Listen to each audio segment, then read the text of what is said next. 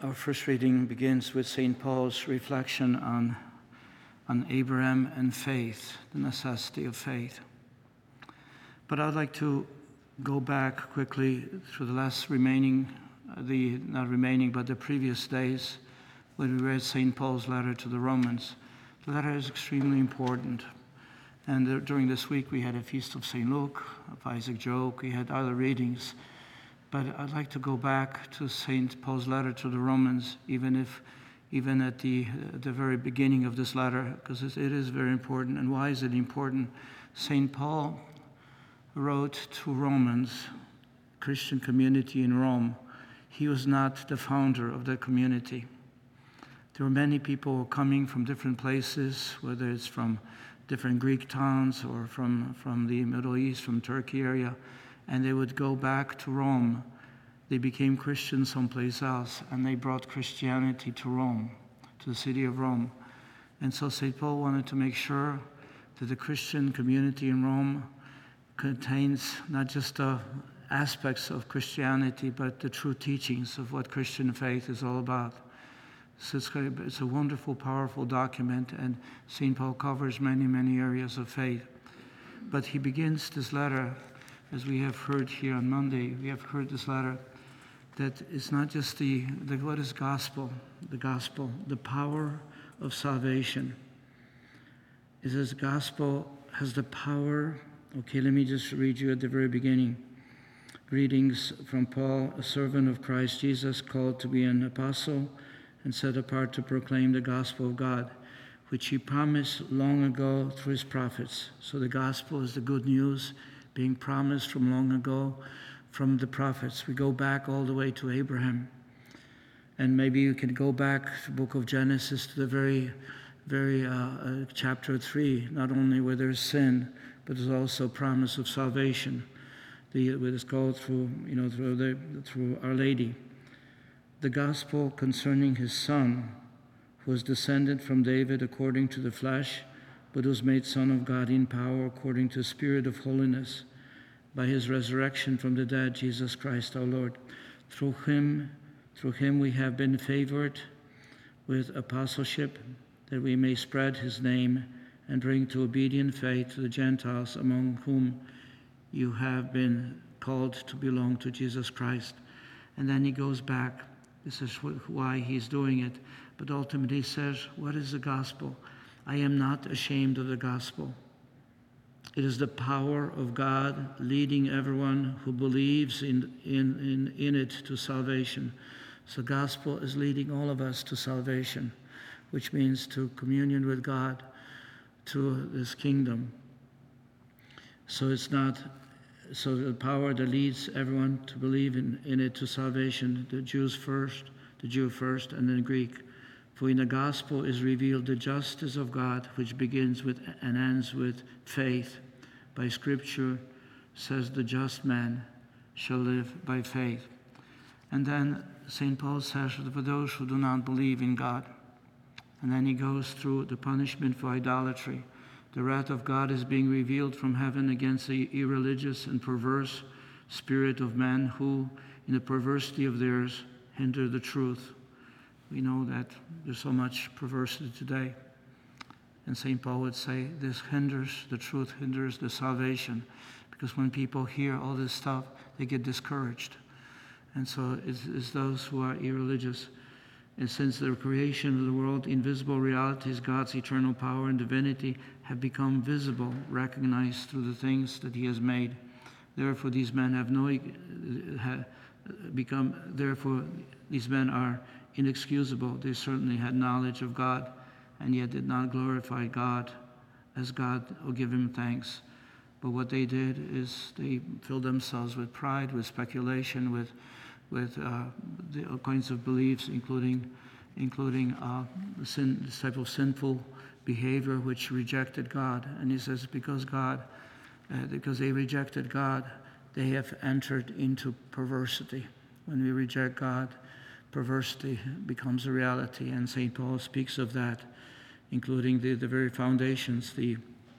God delivered them to a disgraceful passions. The women exchanged natural intercourse for unnatural, and man gave up natural intercourse with women and burned with lust for another. As St. Paul uses that explanation for the problems we have today, the difficulties, and he speaks of that, and he says, there's God's just judgment that passes, judgment, and judgment is God's judgment on those who do not, who reject. But he says the consequences of sin is death.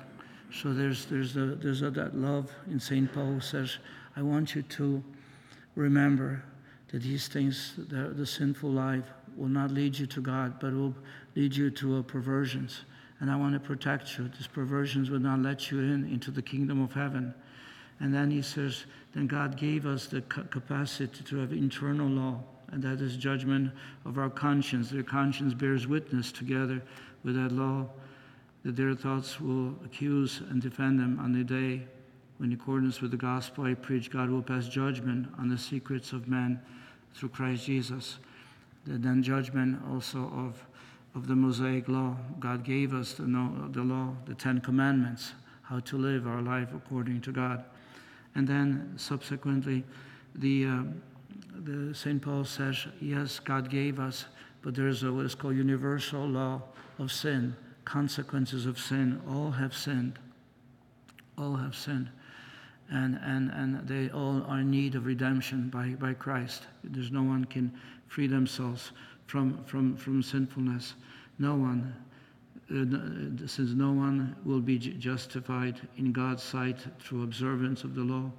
Because even if we do know that we should not do this, but St. Paul says, even though I know what is right and wrong, and yet I do it. Why do I do the things which I know are not right, not good? And I choose to do evil.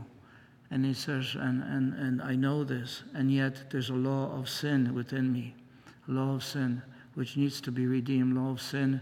And we speak in the Christian Catholic sense of concupiscence, consequences of sin, which have wounded our human personhood. And finally, it says salvation through faith in Jesus. But now the justice of God has been manifested apart from the law, even though both law and prophets bear witness to it, the justice of God which works through faith in Jesus Christ for all who believe. Because all of us have sinned. All men have sinned, are deprived of the glory of God. All men are now undeservedly justified by the gift of God through the redemption wrought in Christ Jesus. Through his blood, God made him the means of expiation for all who believe. He did so to manifest his own justice for the sake of remitting sins committed in the past, to manifest justice in the present by way of forbearance, so that he might be just and might justify those who believe. St. Paul goes about the necessity and the importance of faith, but we live in an environment today where faith is undermined. What are the causes of being undermined in faith? Well, plurality of religions, the existence of evil. We can say the problems of men and women like us, all of us, who are not exactly faithful. And it says, well, if Christians are not faithful, Christians are fighting among each other. There's all kinds of reasons why people do not have it. There's some philosophical reasons in ideologies of today. They question and doubt the existence of God. And yet there's sin, though. No one can question evil, that it exists. No one will question that. No one will question that there's some form of brokenness in us, that people are not good. They betray each other, they lie, they hurt, they wound. We have this. We have the reality of war. The reality of war, even in the Middle East, the very presence, the very place where revelation of God was made. And we don't listen, we don't hear, we don't follow. So therefore, even if there's no empirical evidence, so-called empirical evidence for the existence of God, because we use senses, and senses cannot, God is spirit, so senses cannot detect where God is, but senses can inform us about what happens to those who really believe. Those who really believe the miracles that take place, Those who believe, who we see people changing completely, almost like overnight. They change from a way of perversion to a way of faith. What is that power? So we have empirical evidence to tell us that something happens for those who believe. Something happens. Something happens in the life of those who accept the Lord Jesus into their heart, transforms them. Something happens to the bread and wine. Empirically, we can say, what is it? The body of Christ is truly there. The Eucharistic miracles would give empirical evidence to the reality of the presence of God. Even those who do not believe may say, well, I'm not interested in it. I already have made up my mind. Don't disturb me with additional facts because they don't make sense, so therefore I reject it. Empirical evidence is there for those who heal quicker, who have under living in the terrors sometimes of their conscience, terrors of their own emotions, or some form of a type of disorders, and yet by embracing the Lord, they receive the grace of harmony, of peace, healing, strength, courage, zeal, fortitude, this type of strength to go forward. This is the type of empirical gifts. But St. Paul says it begins with faith. And just like look at Abraham. Look what happens. He introduced into this world a type of faith in the God who has revealed himself. He's not God of our imagination, but God who revealed himself and guided him day by day. Is the faith that guided Moses and the people of God in establishing the covenant. Is the faith that prepared the people to receive and welcome God, the Messiah, the Son of God. That type of faith. And this is why today it is important for us to kind of reflect on and be grateful to God for the gifts of faith. It is the community of faith that inspires others by our living faith. They say, look, St. Peter says, give witness to the faith that you have. When people come to tell you and ask you, what is the source of your hope? What is the source of your, not kind of falling apart, seeing the evil around us? What is the source of hope? He says, it's the Lord, Jesus, is the revelation. He says, give witness at the moment when they ask you, or give witness by what you believe. So community of faith that also reflects on the miracles. How many people can come? I can say right in this place, we have at least 6 miracles, 7 actually. If we say St. Faustina has 2 approved by the Church, St. John Paul II has 2 approved by the Church, our founder has 2 approved by the Church. There's actually more. There's Blessed Michael Sopoćko approved by the Church. We have also 3 others, Blessed George, the martyrs. So this very place is a living place of the approval of the miracles that have taken place. And perhaps even more, because those who prayed through St. John Paul II, they receive additional graces as well of Faustina, how many there are. So faith is community of faith that ponders and reflects on God's power, on his love. Those who ponder on the presence of Jesus in the Eucharist.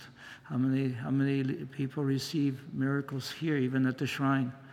I have witnessed, and many people have told me what they have received: healing from cancer, healing from overgrown tumors on their bodies. People receive graces. This is the power that God wishes to put manifest. It is for those who believe and to live authentically. Jesus today challenges those who do not live authentically. Beware of those who do not really believe. He says, beware of hypocrisies. Believe of the sin, the leaven of the Pharisees. Also believe that there are consequences to every action, even if things are whispered in a silence, behind the closed doors, sins behind the closed doors. All those things, they are ultimately manifested, because what happens is that God is the one who's God of truth. And we can't live. The only thing we can say is, yes, we're sinful. So we acknowledge our sins before the Lord. We acknowledge, I'm sorry that I am not as faithful. I'm not sorry that I'm not as good as I would wish to be, or that I have made promises to God and I don't live them fully. I mean, God, but acknowledging it means we protect the truthfulness of God, the justice of God, because we're the ones. It's not blaming God. God, why don't you protect me? No, it says we have to call out and cry out, God, I need you because I'm weak in this area, even though the sins are there. But the justice of God becomes mercy of God for us, for those who believe, who acknowledge their sins, acknowledge their weaknesses, confess. God gives them the gift of forgiveness, no matter what they have done, even if there are consequences of suffering sometimes that follow every sin. And yet, because there's a poison that's released from sin, and yet God in His mercy will not only forgive, but also heal. And Divine Mercy Sunday would be one of those incredible gifts that God gives us. Whatever sins you have committed, whatever consequences of sin you have introduced into the world, I will make up. I'll make up for that. I will remove them. I will move. This is the power of Divine Mercy, power of God's love. Yes, there's justice and there's mercy. Not that there are two, the mercy cancels out justice, but what the mercy does is transforms the brokenness and heals. St. John Paul says that Divine Mercy is the one that puts limits on evil. It embraces, puts limits on evil. Because why? Because in Jesus, the evil has entered Jesus, and Jesus did not return it back. He embraced it. And Divine Mercy, which is Jesus Himself, the Father's love for us, His mercy. This is what the Revelation says. So today, I know that I spend a little more time on St. Paul, but if you are able to, why don't you kind of read, set aside maybe 30 minutes or so, read several chapters of St. Paul today, maybe several chapters tomorrow. It's absolutely wonderful to hear his way of thinking, Christian way of thinking, because he says, put on Christ's mind. That we will see it not through the cultural patterns of today, because it can lead us to all kinds of erroneous thinking, but put on Christ, put on the gospel of St. Paul's powerful teaching on what happens to us when we are Christians, what happens to us when we embrace the Lord in faith, what happens to us when we receive the extraordinary gifts of the Holy Spirit, which is given to us through confirmation, but every time we call upon the Holy Spirit to guide us, give us wisdom, understanding, that type of wisdom which is God's wisdom, which forms us. I know that I am speaking to all of us here, and whoever they are, those who are watching us, we're sharing these things as men and women of faith. We know this, but it's good for us to kind of periodically review so we can be strengthened, our zeal can be once again rekindled, our desire to even go further than we have gone so far, so we can become great witnesses, just like St. Paul, great witnesses to the power and mercy of God that we have received through faith, that leads us to salvation, leads us to eternal glory. And part of that beautiful gift of faith is the Eucharist, the power of the Eucharist, Christ among us, Christ in us, Christ who has promised that He'll be with us always. So no matter what we have done, what sinfulness have been clinging on to us, that God, through His mercy, and especially through the gift of Eucharist, will bestow upon us His choices, blessings, and eternal salvation.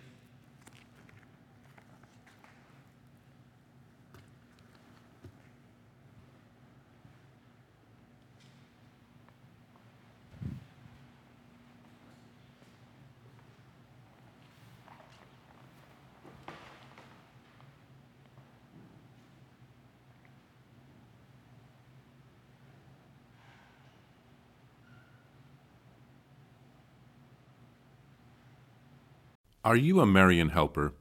Join our Spiritual Benefit Society and start sharing in the graces of all the daily masses, prayers, and good works of Marian priests and brothers all over the world.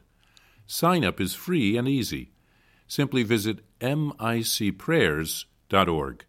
That's micprayers.org. Thank you, and God bless you. Please follow or subscribe to this podcast to receive the latest episodes and updates. If you have been blessed by this podcast, I invite you to leave a review. Reviews greatly improve our podcast ranking and will help spread this podcast to other people throughout the world. Are you enjoying this podcast?